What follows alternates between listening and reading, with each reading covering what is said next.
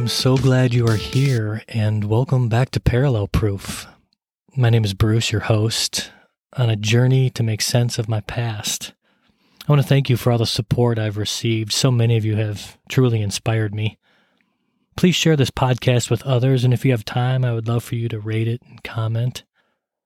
Many have asked me who the producer is. They see the quote-unquote produced by Karen Lane when they pull up the podcast on whichever platform. My life from birth to 18 years was shaped and molded in the same house, set in the woods, next to a continuously flowing creek. A sloping 350-foot-long driveway between trees and brush was connected to the street I grew up on called Karen Lane.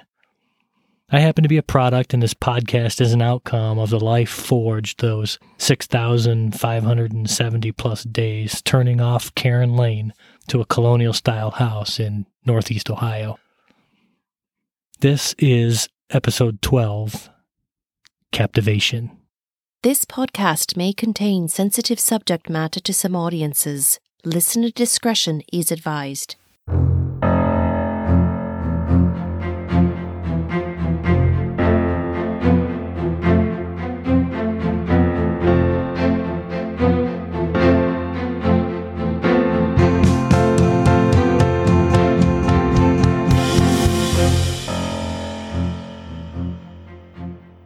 This week's episode is a potpourri of stories, pointing to a common theme. There are things that happen in life that are not all tragic. Funny instances we can look back on and chuckle as we share with others. The saying that goes, "What a time to be alive." Life can be fun and funny. We all need the pauses in the day-to-day that breaks up the monotony. And yet I still find myself creating a parallel with those laughable, head-scratching times to what I think God might be telling me. The words come alive and mean something to me when I do that. Maybe only me, but forming relevance is a way for me to connect with the God so personal to each and every one of us. So here are a few stories surrounding confinement under duress. It was a blistering, hot summer day, and my family and I decided to pack up some lawn chairs, a canopy, food, some sunscreen, and head over to Folsom Lake to enjoy some swim time and playing in the sand.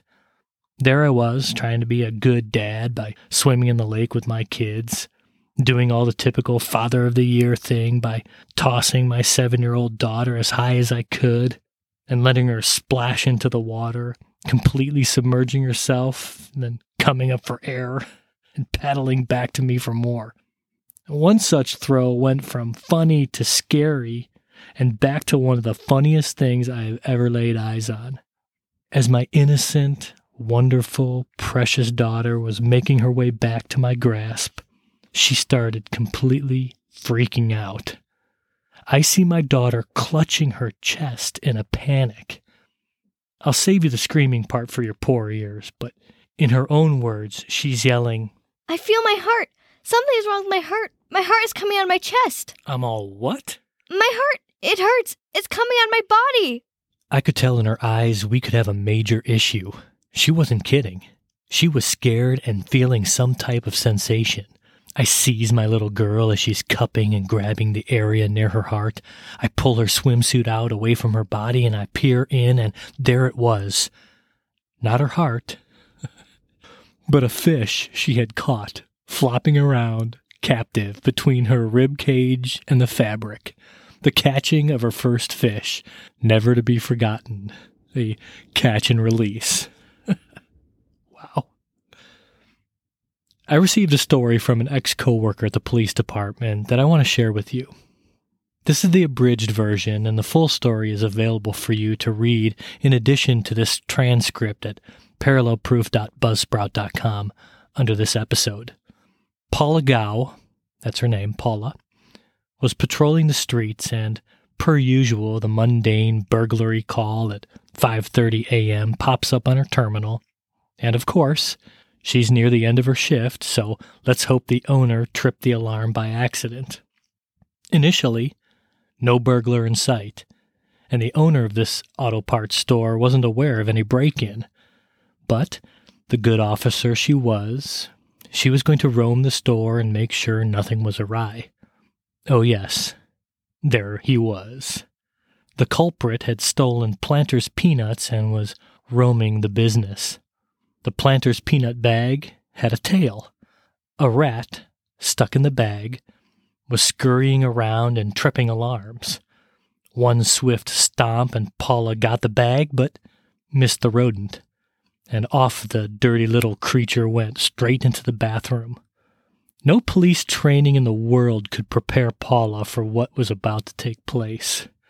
Although she did grow up in the country with cows and chickens, she'd also engage in rodent warfare from time to time. Now it's a mission to capture or conclude the life of this mongrel. Another stomp, another miss, and it's gone. Until there was a weight on her pant leg, but no rat to be seen. The mangy rodent is inside her uniform pants. Paula begins to jump up and down, frantically shaking her foot at warp speed, along with squeals at the thought of pending rabies or bubonic plague or bird flu, who knows. But now it gets disconcerting. No rat exits, only the feeling of a warm, fuzzy movement at her crotch. Under different circumstances, whatever. But male or female, a rat nestled in the seam of your junk would be quite unsettling.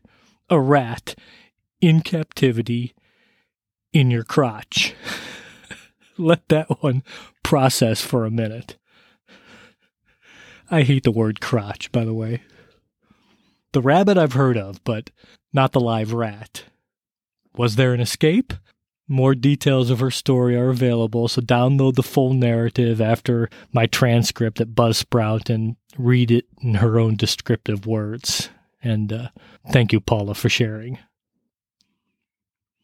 Now, people in captivity, or those that feel captive, often make irrational decisions, and if alcohol is involved, look out. As a cop, you often find time to hunt or time to just cruise around being the friendly neighborhood police officer, there when you need them and also present when you really don't want them around. Case in point, on my beat one night, I make my way to many of the downtown bars within my territory just to be a presence and make sure everyone stays sane and gets home safely. I roll up to this bar at closing and see this dude, hammered.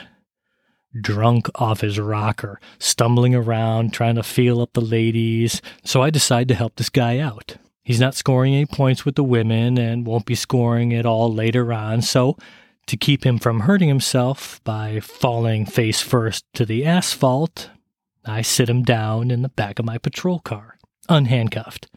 He's not in trouble and he's not going to jail. I ask the guy for the name and number of a friend that could come and pick him up, which he provides me.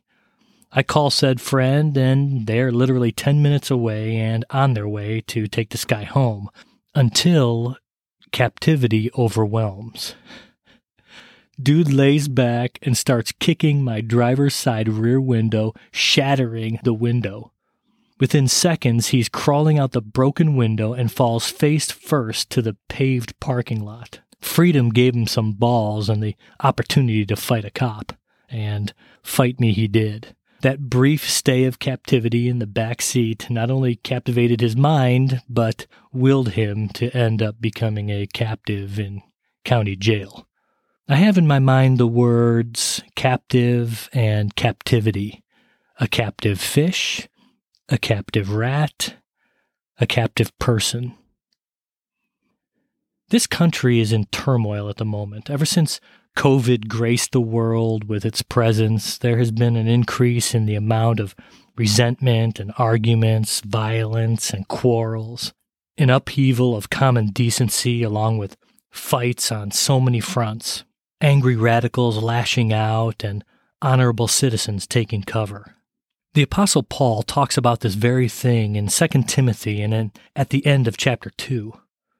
Paul pens something about, quote, coming to their senses and escaping from the trap of the devil who has taken them captive to do his will. Many times I like to work in reverse as I read the word, and this happens to be one of those occasions, so bear with me as I prove a parallel to myself.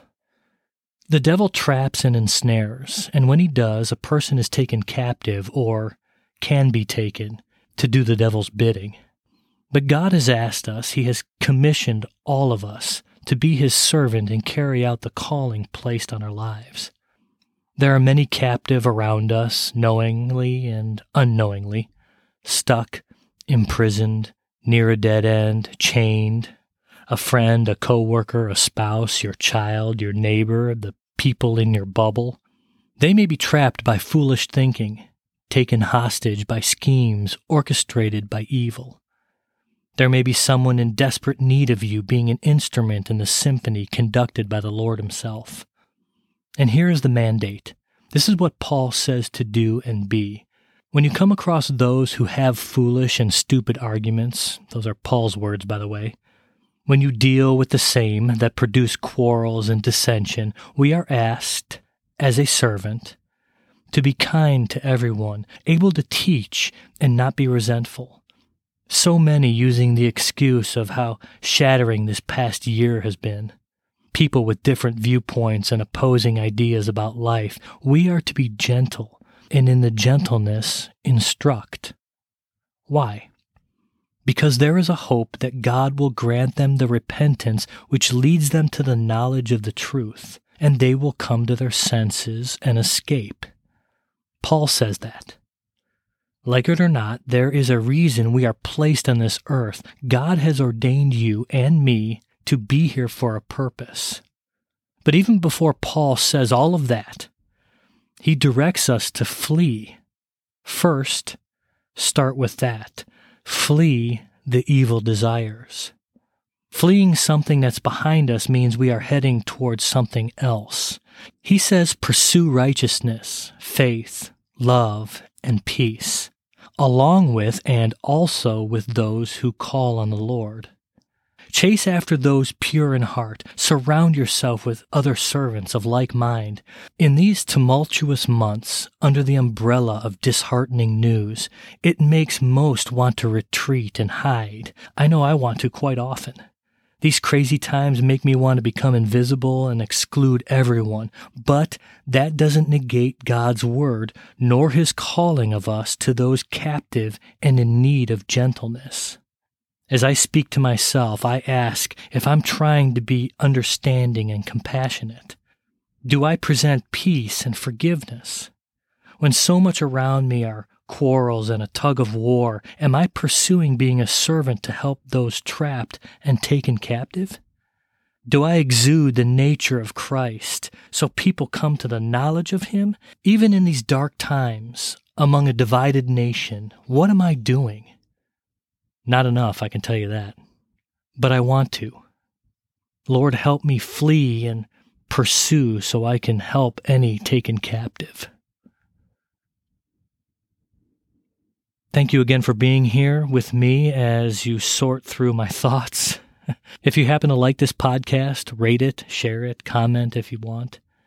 I just so appreciate all those here by my side on this journey.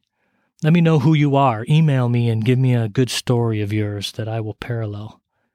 Have a wonderful rest of your week, and I will be with you again soon.